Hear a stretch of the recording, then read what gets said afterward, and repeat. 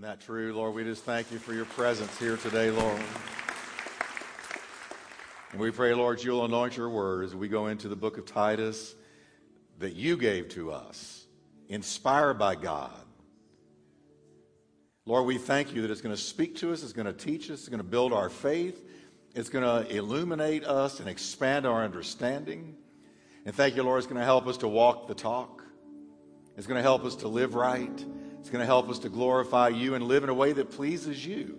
And Lord, we just thank you for this powerful letter from Paul to his son in the faith. In Jesus' name. Can you breathe a prayer, church, and say, Lord, I receive your word. Speak to my heart in Jesus' name. Amen. Turn to your neighbor and tell him, you're going to enjoy this tonight. Amen. Amen. Am I too loud out there, or am I just loud to me?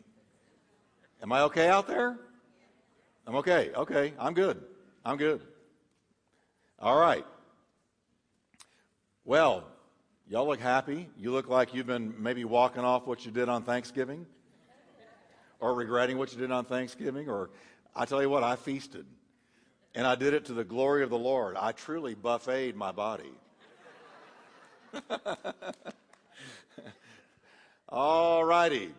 We're going to begin a little walk tonight through the book of Titus. Now, I have never gone through the whole book of Titus, and I know where I'm going after this. Now, I generally can't say that, but I know where I'm going after this.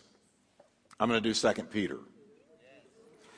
Because 2 Peter and Jude are brother and sister. And they're so similar. And 2 Peter is so powerful. I just in going into it a little bit to quote from it tonight, the more I read, and of course in our daily devotion, we're in 2 Peter now. If you're still going through the Bible in a year with me, I hope you haven't dropped out. And if you have quit because you got so far behind, just grab today and keep going. Just start with today and keep going. But anyway, reading 2 Peter, I just thought I have got to teach through this book, so I'm going to do it.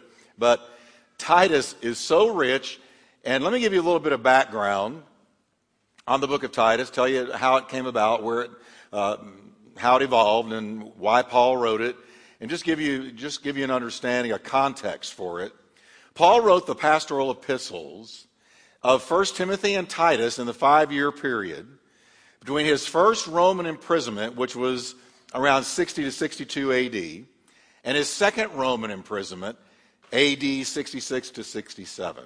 Now, they're called pastoral epistles because 1 and 2 Timothy and Titus were written by Paul to two young men, Timothy and Titus, who were pastors.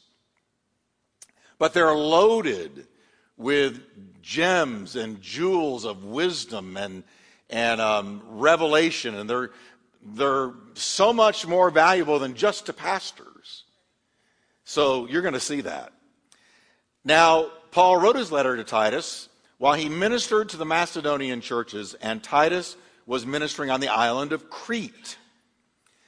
Titus was likely led to faith by Paul before or during the apostles' first missionary journey, since he accompanied Paul and Barnabas to the Council of Jerusalem. That's in Acts 15. You remember we went through that when I was teaching through the book of Acts, when the whole big heresy issue of the Judaizers, the teaching of the Judaizers, and you had to follow the Old Testament in order to be saved. You had to mix works with faith in order to be saved. All right, so that's what we're talking about when we say the Council of Jerusalem. After the Council of Jerusalem, Titus most likely served with Paul on both his second and third missionary journeys. Now, after Paul's arrest, and while on his voyage to Rome, Paul was always getting arrested. Now, he was just always getting arrested, but for a good thing, amen? Now, we're not to the place in America where you're going to get arrested for faith per se. There are certain things you can do that are biblical that'll get you arrested. Hate crimes and all of that.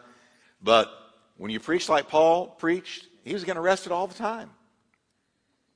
After Paul's arrest, and while he was on his voyage to Rome, where he was going to appeal to Caesar, Paul briefly visited Crete. Now, Crete is one of the largest islands in the Mediterranean Sea. Look at the size of this island. 160 miles long and 35 miles at its greatest width. So if you were going lengthwise, it would take you about a 3-hour drive to cover the island of Crete. So that's where Paul was. Now, between his first Roman imprisonment and second Roman imprisonment, Paul returned to Crete to minister there. And he later left Titus to continue the work while he went to Macedonia. Now, the apostle's letter to Titus was probably written in response to a report from Crete regarding false teachers. Now, if you read your New Testament, especially the epistles, Pauline epistles, the Petrine epistles, you read over and over again, Jude, the book of Jude, they're all really, a lot of what they wrote about was to counter false teaching. False teaching was a cancer that was working its way into the early church. And they were constantly having to confront false teachers and the teaching the false teachers were bringing, and dismantling it by the truth of the Word of God. So, in the book of Titus, well, let me back up just a little bit. Like Paul's 2 letters to Timothy, the apostle gives personal encouragement and counsel to a young pastor who, though well-trained and faithful, that being Titus, faced continuing opposition from ungodly men, not from outside coming in, but from within the churches where he ministered. Remember Jesus' teaching on how the devil sows tares among the wheat? And tares, when they're young, a tare looks just like wheat. It looks like wheat, feels like wheat until it's full grown. It looks like wheat. You're convinced it's wheat. But then you realize when it's full grown, oh no, this was false. This was wrong. This was a counterfeit. Amen. So that's what was going on in the early church. False teachers were coming up within the church and teaching the people false teaching. Now, 3 summaries of our Lord's incarnation dot the pages of Titus, providing a beautiful understanding of what God did for us through Christ Jesus. And I gave you the verses there. Now, all 3 passages involve the appearance of God in Christ, which roots our Christian faith in the incarnation of Jesus Christ. When I say incarnation, here's what we're saying by that word. Here's what we mean. We mean God was in Christ, and Christ was God. And that's the doctrine of the incarnation. So all 3 passages involve the appearance of God in Christ, and he wants to make sure that our faith is grounded in that, the Immaculate Conception, the miracle of God wrapping himself in skin and becoming one of us. Amen. We're going to see how Paul well understood that when a body of believers embraces sound doctrine, the result is changed and purified lives that produce good deeds. And it's mentioned 4 times. You know, I noticed in Titus 4 times, Paul tells Titus to tell the people they need to be involved in good works. Now, good works don't save you, but good works attest to the fact that you have been saved. So 4 times he talks about, be sure you tell your congregation, Titus, be sure you tell the churches that now that they're saved, they need to be involved in good works. They need to put feet to their faith. They need to get involved in the ministry of the Lord Jesus Christ. And James went so far as to say your faith is not made perfect apart from works. Your faith has never matured unless you're involved in doing something in the ministry of the Lord Jesus Christ. So here in our church, we offer tons of possibilities for you. There's many, many, many ways you can plug in. But God's desire was never that you sit, soak, and sour till he comes back. Amen? But quickly, hey, listen, I had a mighty encounter with God when I was 18. I was saved at 16, but I had a mighty encounter with the Holy Spirit when I was 18. And I mean, in a matter of weeks, I was involved in the work of the Lord. And I haven't stopped since. And I'm getting worse. I'm preaching 4 times Sunday, 6 times in the next few days. And I love it. I love it. And everywhere I go, I minister. I'm going to put feet to my faith. I'm going to put my hand to the plow. I'm going to join hands with Jesus in his work, because he called me not just for heaven to be involved in good works. Now we're going to get to that. But Paul understood that when you embrace sound doctrine, which we're going to talk about a lot tonight, when you embrace sound doctrine, it's going to result in purified living, clean living, and good deeds. Amen? God's grace is the motivation for all good works. I'm calling this series Right Living Filled with Good Deeds. Well, that's the gist of it. Right living filled with good deeds follows the truth that Christ gave himself for us to redeem us. Look what he came to redeem us from every lawless deed. How many of you can say, I was sure involved in some lawless deeds? That means sin. The rest of you, you're lying to me. Raise your hand. You were involved in lawless deeds. I'm going to try it one more time. How many of you were involved in lawless deeds? That's right. But look what he does here. He delivers us from lawless deeds and brings us into good deeds, saving us by the washing of regeneration and renewing of the Holy Spirit. What a powerful phrase that is. Now, the book of Titus continuously reminds us that what we believe about God impacts every decision we make. That's why you'll hear me say often, it matters what you believe about God. Because what you believe about God is going to decide how you live. So sound doctrine is crucial to godly living. Chuck Swindoll writes these words. Many churches today focus more on the form of their worship, music styles, lighting, building designs, than they do on the content of the faith they mean to proclaim. And while the form of a church's worship is vital to reaching its community for Christ, without a firm base of sound doctrine, the church will lay its foundation in shifting and sinking sand. Amen? So the method for reaching people may change, but the message better not ever change. Amen? Now let's begin our walk through Titus. Chapter 1, verse 1. Paul, a bondservant of God and an apostle of Jesus Christ, according to the faith of God's elect, and the acknowledgement of the truth which accords with godliness. Now notice 2 words, bondservant. That's from the Greek word doulos, and it's the word the Greeks use for slave. We are slaves of Christ. When he says, go here, we go. When he says, go there, we go. When he says, stop, we stop. He's the boss, applesauce. Amen? He's boss and I'm not. We are doulos. We are slaves of Jesus Christ. But Charles Spurgeon wrote, you can be under bonds, yet not in bondage. And we are under bonds to Christ, but we're not under bondage. As a matter of fact, isn't it funny? The more you obey him, the freer you get. The more you obey him, the freer you get. And the more you disobey him, the more in bondage you become. Now notice that servanthood in Paul's opening precedes apostolic authority. Only a man who has learned to obey is fit to command. We're reminded of Jesus' words, well done and good and faithful servant. You have been faithful, you have been faithful, you have been faithful with a few things. Now I'm going to put you in charge of many things. You served well in the lesser things. Now I'm going to call you and give you greater responsibility over bigger things, because first you served.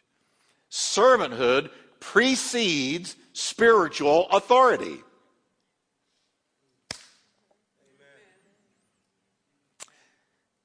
Now, verse 2, in hope of eternal life, which God, who cannot lie, promised before time began. Now, Paul would write things, and if you don't stop and think about what he just said, you whisk right past it. But I want you to look at what he just said. In hope of eternal life, which God, who cannot lie, promised when? Read it with me. Before time began. Everybody say, brain twister. Wow, this is a stunning statement. So let me just take you where that statement leads us.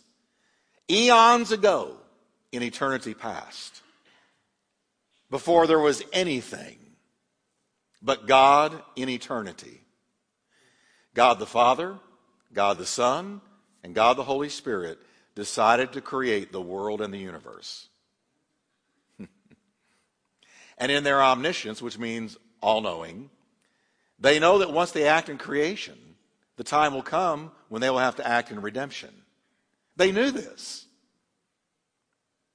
They foreknew the fall of Satan, the fall of man, and the subsequent ruin of the human race. Now, I'm going to stop right here and tell you, this was a major theological problem for me for a long time.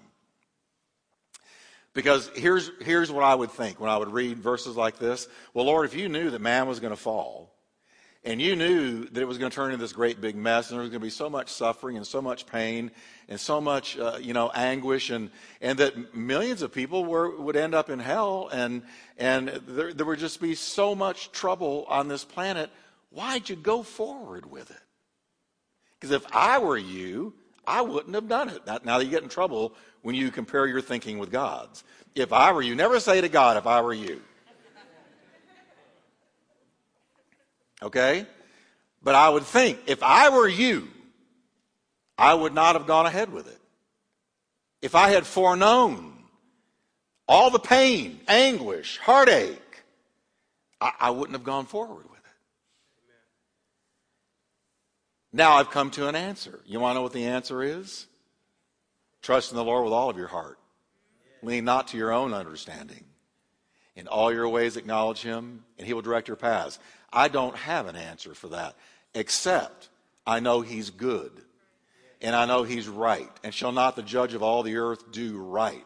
So it's not for me to try to figure out why he did what he did, because he's God and I'm not. But he knew.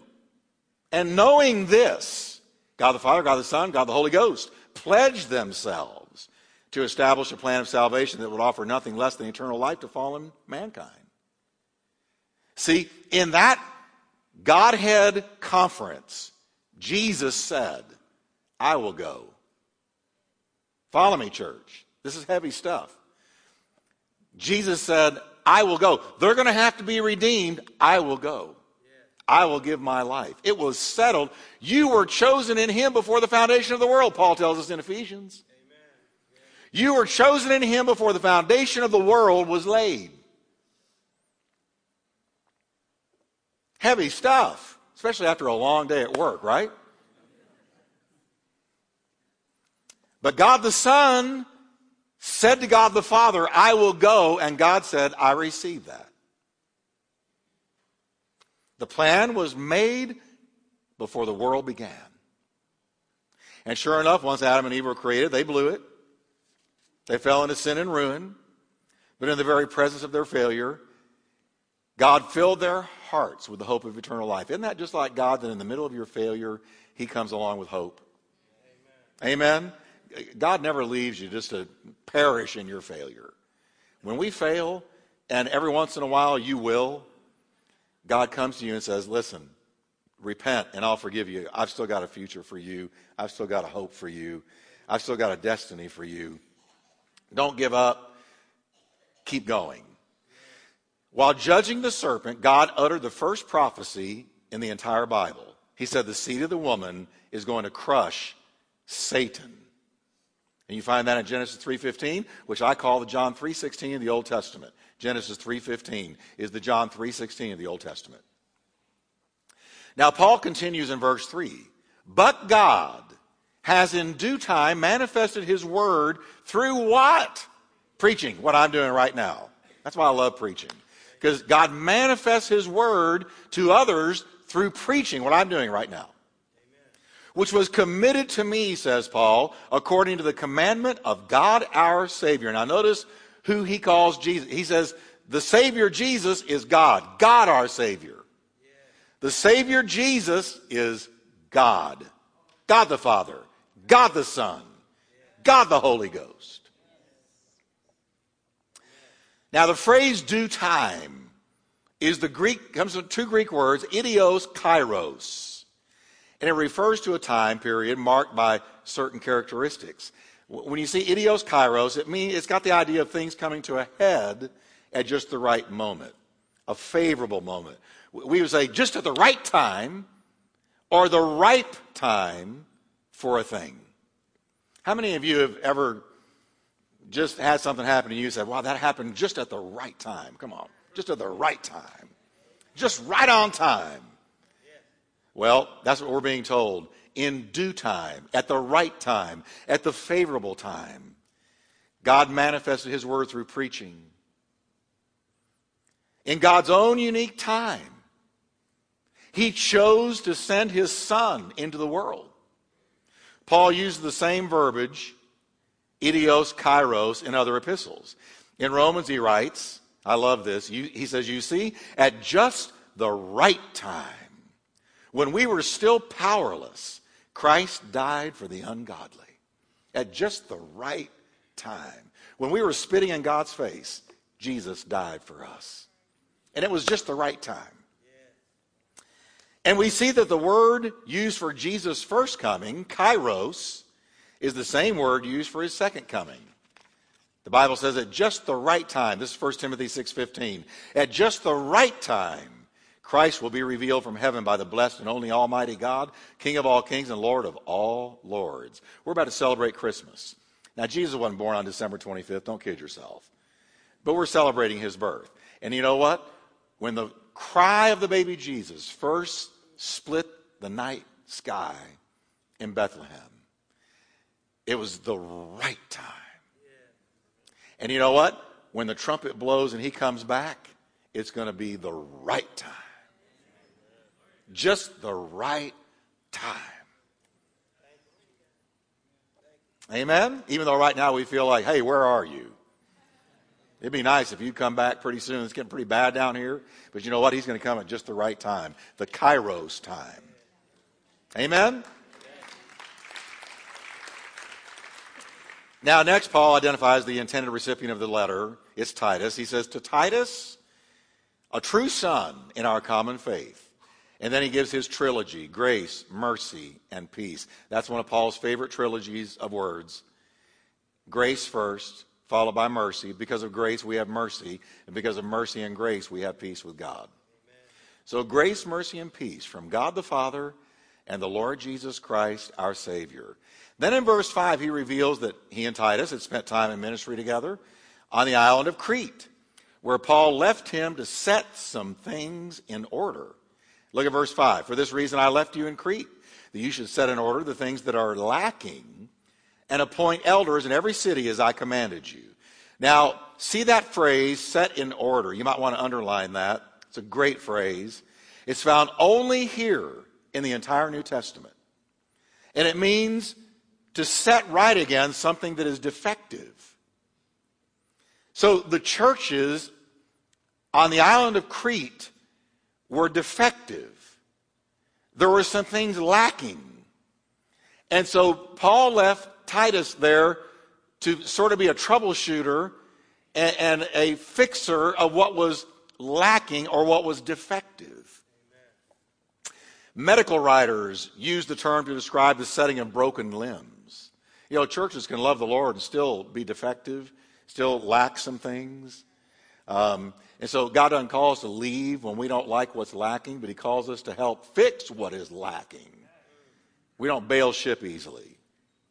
Now, to cure the chaotic conditions in the churches on the island, Titus was to ordain elders in every city. Now, I want you to notice the way God thinks here. God says, I see there are defects in the churches in Crete, so I'm going to leave Titus there. And I want Titus to become very skilled at picking out the right men to lead these churches, because anointed men, given an anointed task and set in there by God, will play a huge part in fixing what is defective. Amen. So it's sort of like he was leaving doctors in the church. Okay? So we can picture the young man, Titus. This is a huge responsibility because he's young. He's going to go through the island locating the church in each city. Notice the church. Those were the days. There was one church in each city. And quietly seeking out men fitting the qualifications listed by Paul. Now, what were the qualifications? What does healthy leadership look like? He's going to tell us. So let's look at the list he gives Titus. After Titus gets this list, now he's got it. I can picture him carrying it around with him. You know, these days when I go to the grocery store, and it seems like I'm having to go all the time, I write a list, and I have learned to stick that thing on my little cart. And I've also learned to go at certain times during the day, because if you go at night when all these women in a hurry are there, they can hurt you. So I stick this little list, and I go through, and I pick what I listed. I can just picture him going through these cities with a list. Here's what I'm looking for, and he's looking at men, and he's saying, you know, tell me about yourself. And he did a lot of talking and a lot of counseling and a lot of listening to these men. And he started picking elders. Now, let's look at what the list said. Verse 6, first one, if a man is blameless, the husband of one wife, having faithful children, not accused of dissipation or insubordination. Now, let me just take these one at a time. The word blameless means somebody that could not be called into account for lack of integrity. Amen. They must walk the talk and live a clean life. Because listen, everybody, if you're in leadership and you make a mistake, there's a landmine under you. And you never know when it's going to go off. But listen to me, it will go off. See, we're seeing not only church leaders, but we're seeing politicians find this out.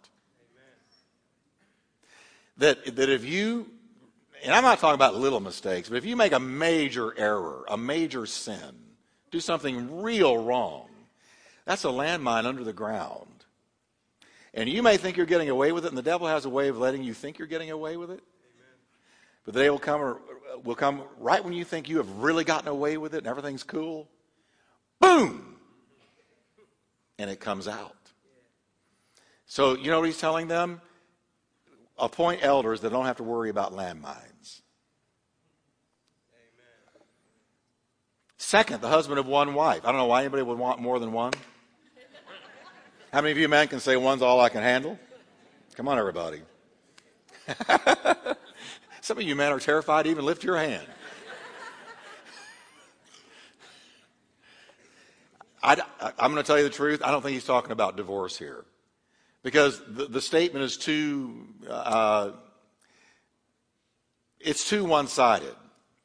The husband of one wife, you could take that and say, well, gosh, if a guy has ever been divorced, then he can never be in leadership. And I don't believe that. It depends on why he was divorced, and God is a forgiving God, and I don't want to go that direction, but I think he's here probably more than likely talking about polygamy. Amen.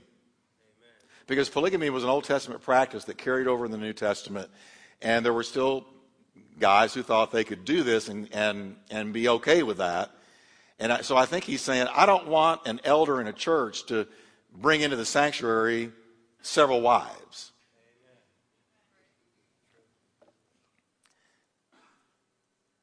And then he says, the elders should have children not accused of dissipation or insubordination, which refers to a life of wastefulness and an abandoned, unrestrained, sinful lifestyle. Prodigal son comes to mind. Out of the Living Bible, it says he wasted all of his money on parties and prostitutes. Here's the deal. I think he said in Timothy, he said, for if a man can't control his own household, how can he control the house of God? So it's one thing, and PKs go through so much, preachers' kids, they go through so much. They're under a microscope. They live in a glass house. And I want to be careful here. God doesn't expect preachers' kids to be perfect. He's talking about kids that have gone crazy and are living in abject sin. He's saying that's a situation where he needs to be focusing on his household and not God's house. Okay? Now in the next verse, he continues his focus on the qualification for elders. And he says, for a bishop And here's that word again, must be blameless, as a steward of God, not self-willed, not quick-tempered, not given to wine, not violent, and not greedy for money. Let me deal with these one at a time. First, notice in verse 5, he used the word elder. But here he's using the word bishop. And those are two different words in the Greek language. And there's actually three words used in the New Testament to describe church leadership. And they essentially refer to the same function. Bishop is from the Greek word episkopos. And what denomination do you think we get from that? Episcopalian. And then elder is from the Greek word presbyteros. Which denomination? Come on. Presbyterian. And then shepherd, which is the word poimen. Now, I'm going to just pull episkopos, and it gives us the essence of what a church elder or pastor does. It's two words in one. Epi, episkopos. Epi, the prefix epi means on. Skopos means to look intently. So that tells us all we need to know. A pastor, elder, or overseer are called to keep a close eye on the condition of the body, the condition of the congregation. The writer of Proverbs said, know very well the state of your flocks. So you don't know, but I watch over you all the time. I pray for you. And the reason I'm doing this kind of teaching, going through the books, is because I want you to understand the Word of God, because I don't want you ever to be deceived. Amen. And I want you to be completely confident in the Word of God, in the Bible as the Word of God. And I want you to be fed the good Word of God. There's nothing more I can do for you, nothing better that I can do for you, than to teach you the Word of God, which is able to build you up and strengthen your faith and settle you in God. So episkopos, to look intently, to keep a close eye on the condition of God's flock. All three words represent leaders chosen by God to watch over, protect, lead, and teach God's people. That's called the shepherd, the pastor. Now again, Paul uses the phrase above reproach, meaning a man against whom no serious charge can be made. Amen. Now next, Paul says not self-willed. Now he's going to start to meddle. So let's just meddle as Paul meddles. Not self-willed. That means not given to aggression. That phrase, self-willed, conveys the idea of being arrogant and self-serving, regardless what it costs others. Once a self-willed person decides on a self-serving course of action, he asserts his will and refuses to bend. We call them, in our day, control freaks. Control freaks. They're self-willed.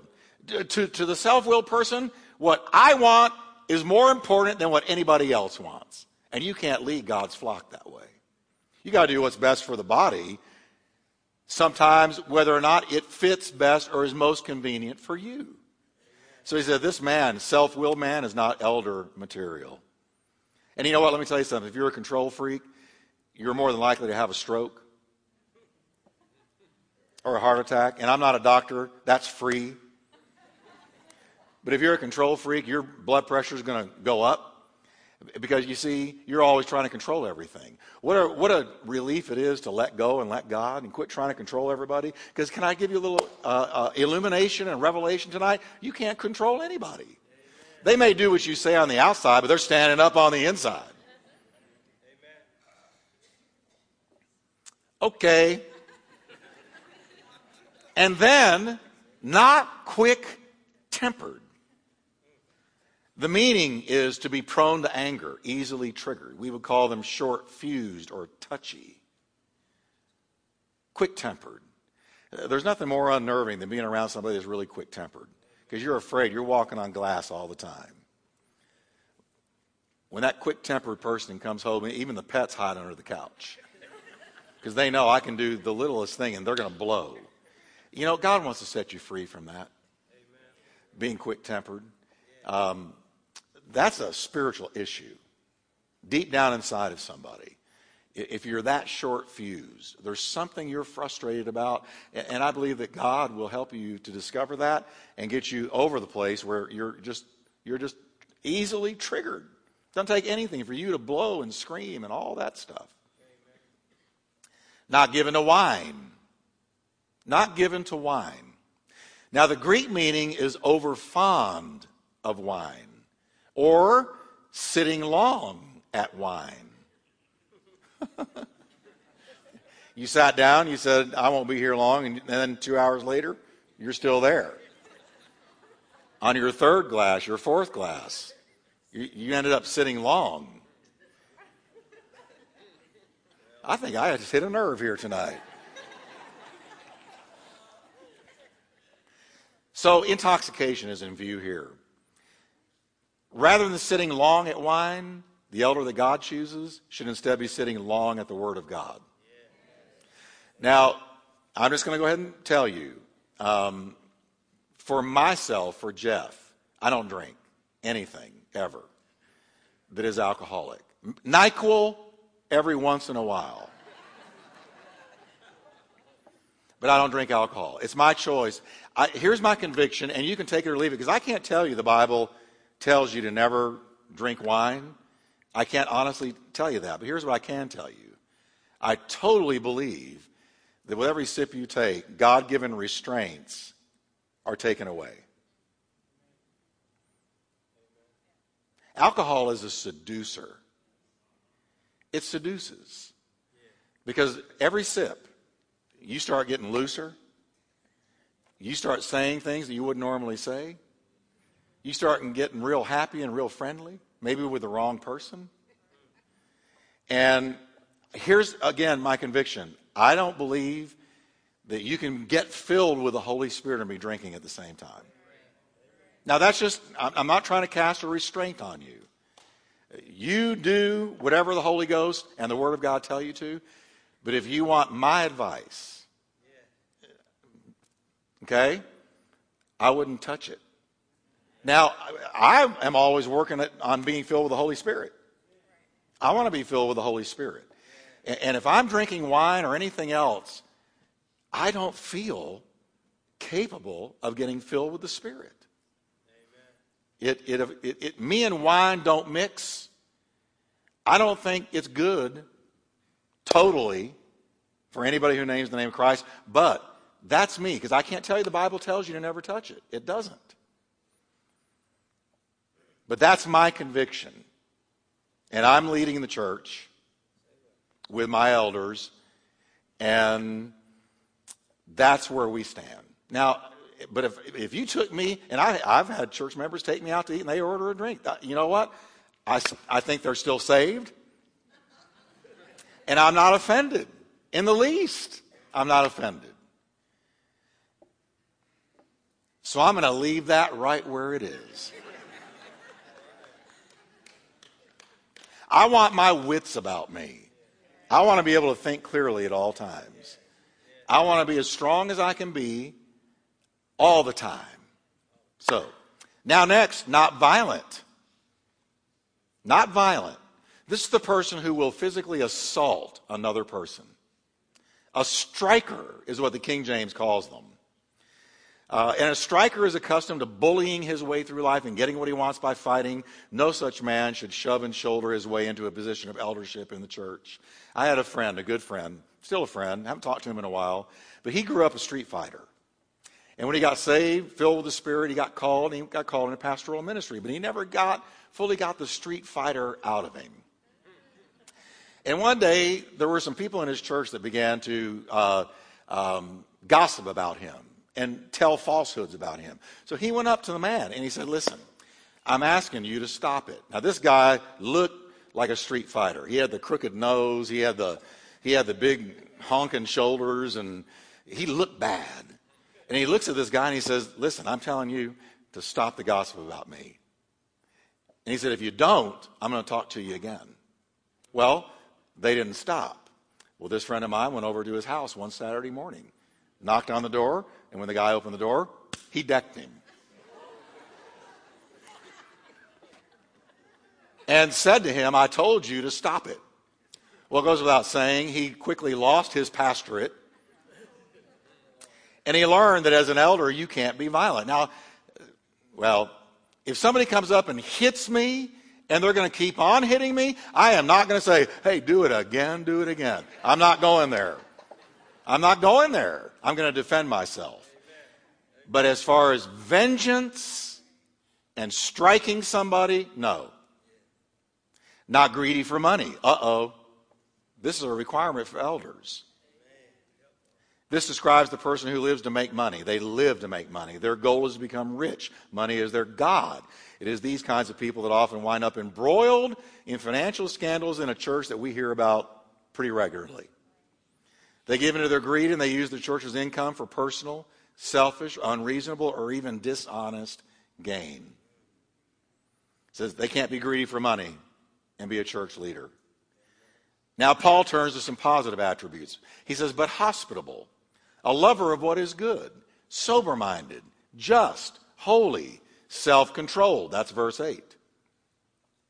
The word hospitable comes from a Greek word meaning loving strangers. It is to hold out a welcoming, friendly hand to passing strangers in order to reach them for Christ. Now, I always tag a statement like that with this. You got to be wise. Wise as a serpent, Jesus said first, then gentle as a dove. Ladies, don't pick up male hitchhikers is what I'm trying to tell you. Amen. Don't be stupid. There is a thing called stupid love. You love, but you're not wise with it. You got to be wise. Amen. But look at this interesting warning in the Bible.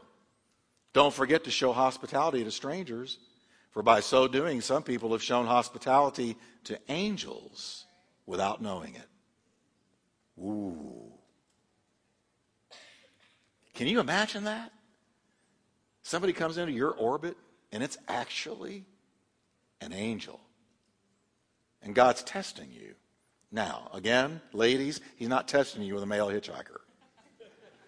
He's not testing you to open up your door to a stranger and let him into your house. Be wise. I'm just saying, sometimes we can have an angelic being around us and not know it. He says a lover of good men. This might also be interpreted a lover of goodness. You know, it's easy to find a gifted man. It's easy to find a great man, what the world considers a great man or a successful man.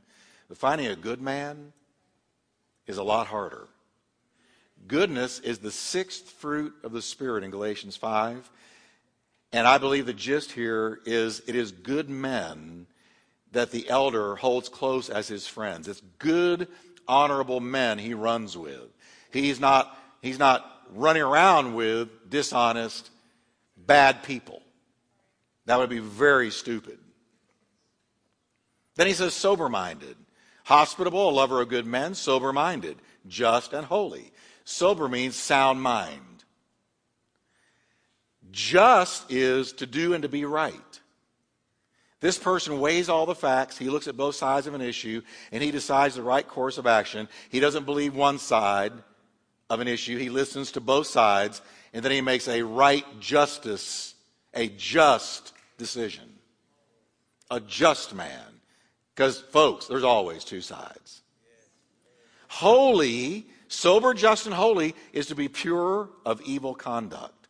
Paul wrote to the Thessalonians, you are witnesses, and God also, how holily, that's wrong up there, I did that. Not holly, but how holily, it's missing the I. How holily and justly and unblameably we behaved ourselves among you who believe. Then he says temperate, and that means having self-control. And then finally, verse 9, holding fast the faithful word. Oh, this is so important in our day. Holding fast the faithful word, as he has been taught, that he may be able, by sound doctrine, both to exhort and convict those who contradict. Now, you know what sound doctrine means? It's simple. Healthy teaching. sound comes from the Greek word from which we get hygiene. So it's talking about clean, healthy, balanced teaching. Doctrine is just teaching. Right now, I'm giving you doctrine. I'm teaching. And it's doctrine. So it ought not be some dry, boring word to us. It's the teaching of the Word of God. And we are learning doctrine right now. When I tell you that Jesus was God, that's doctrine. When I tell you God wrapped himself in flesh and became one of us, that's doctrine. In a properly functioning local church, the elders place great importance on sound, clean, healthy, balanced teaching. I'm not called to be a motivational seminar speaker. I'm not called to tell you God wants all of you to be rich. I'm not called to teach health and wealth. Although I believe that God wants us healthy, I don't believe that's the full message of the Word at all. I'm called to teach the whole counsel of God. The whole counsel. Now, we're told that in the early church, the baby Christians continued steadfastly in what? The apostles' doctrine or teaching. Their clean, balanced, wholesome teaching. Now, Paul looked down the tunnel of time with the prophetic eye, and I'm going to close with this. And in both Timothys, 1 Timothy 4 and 2 Timothy 4, Paul warns of the appearance of doctrines of devils. I think that might be 2 Timothy 3. Not sure. You can check it out. If I'm wrong, tell me I was wrong. But it's 2 Timothy. Anyway, Paul warns of the appearance, watch this, of doctrines or teachings of devils in the last days. And then in the last days, people will not endure. Catch this. They will not endure sound doctrine. They will stop their ears up when they hear sound, clean, balanced teaching. No, we don't want that. What do they want? What are they going to choose? He tells us they will choose the teaching that comes from devils.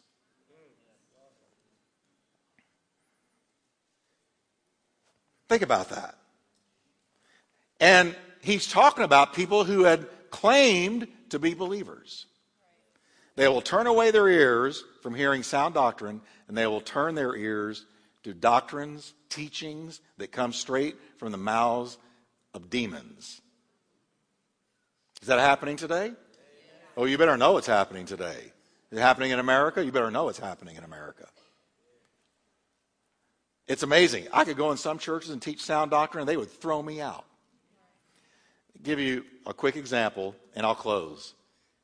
What about these whole denominations that are now saying it's totally okay if you not only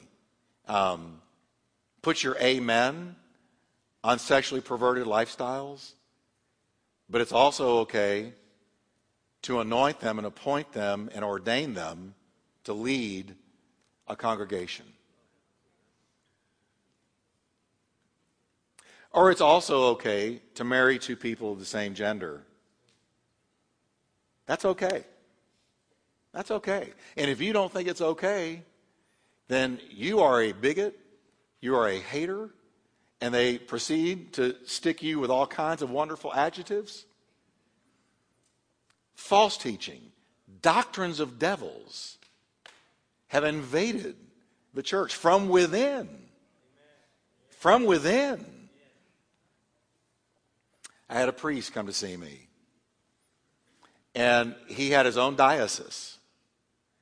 And he came to see me. He said, Jeff, he said, I need to talk to you because I'm in a real situation. I said, well, what's your situation? He said, well, my denomination, and I'll go ahead and say it, I believe it was Episcopalian, had decided to put their seal of approval on marrying same-gender people and to ordain people living in perverted lifestyles. And he said, I couldn't take it anymore. And so I have left my diocese, and I have nowhere to go. And I said, yes, you do. Because you're right now taking a stand for the Word of God. So God's will is your place of safety. But it was just amazing to me. Paul said, I see it coming. He said, the Spirit tells me expressly in the last days they're going to depart from the faith, giving heed to seducing spirits and doctrines taught by demons. So next week, we're going to deal with the danger of false teachers. Can we stand together? How many of you are glad you came to church on a Wednesday night? Amen. Amen.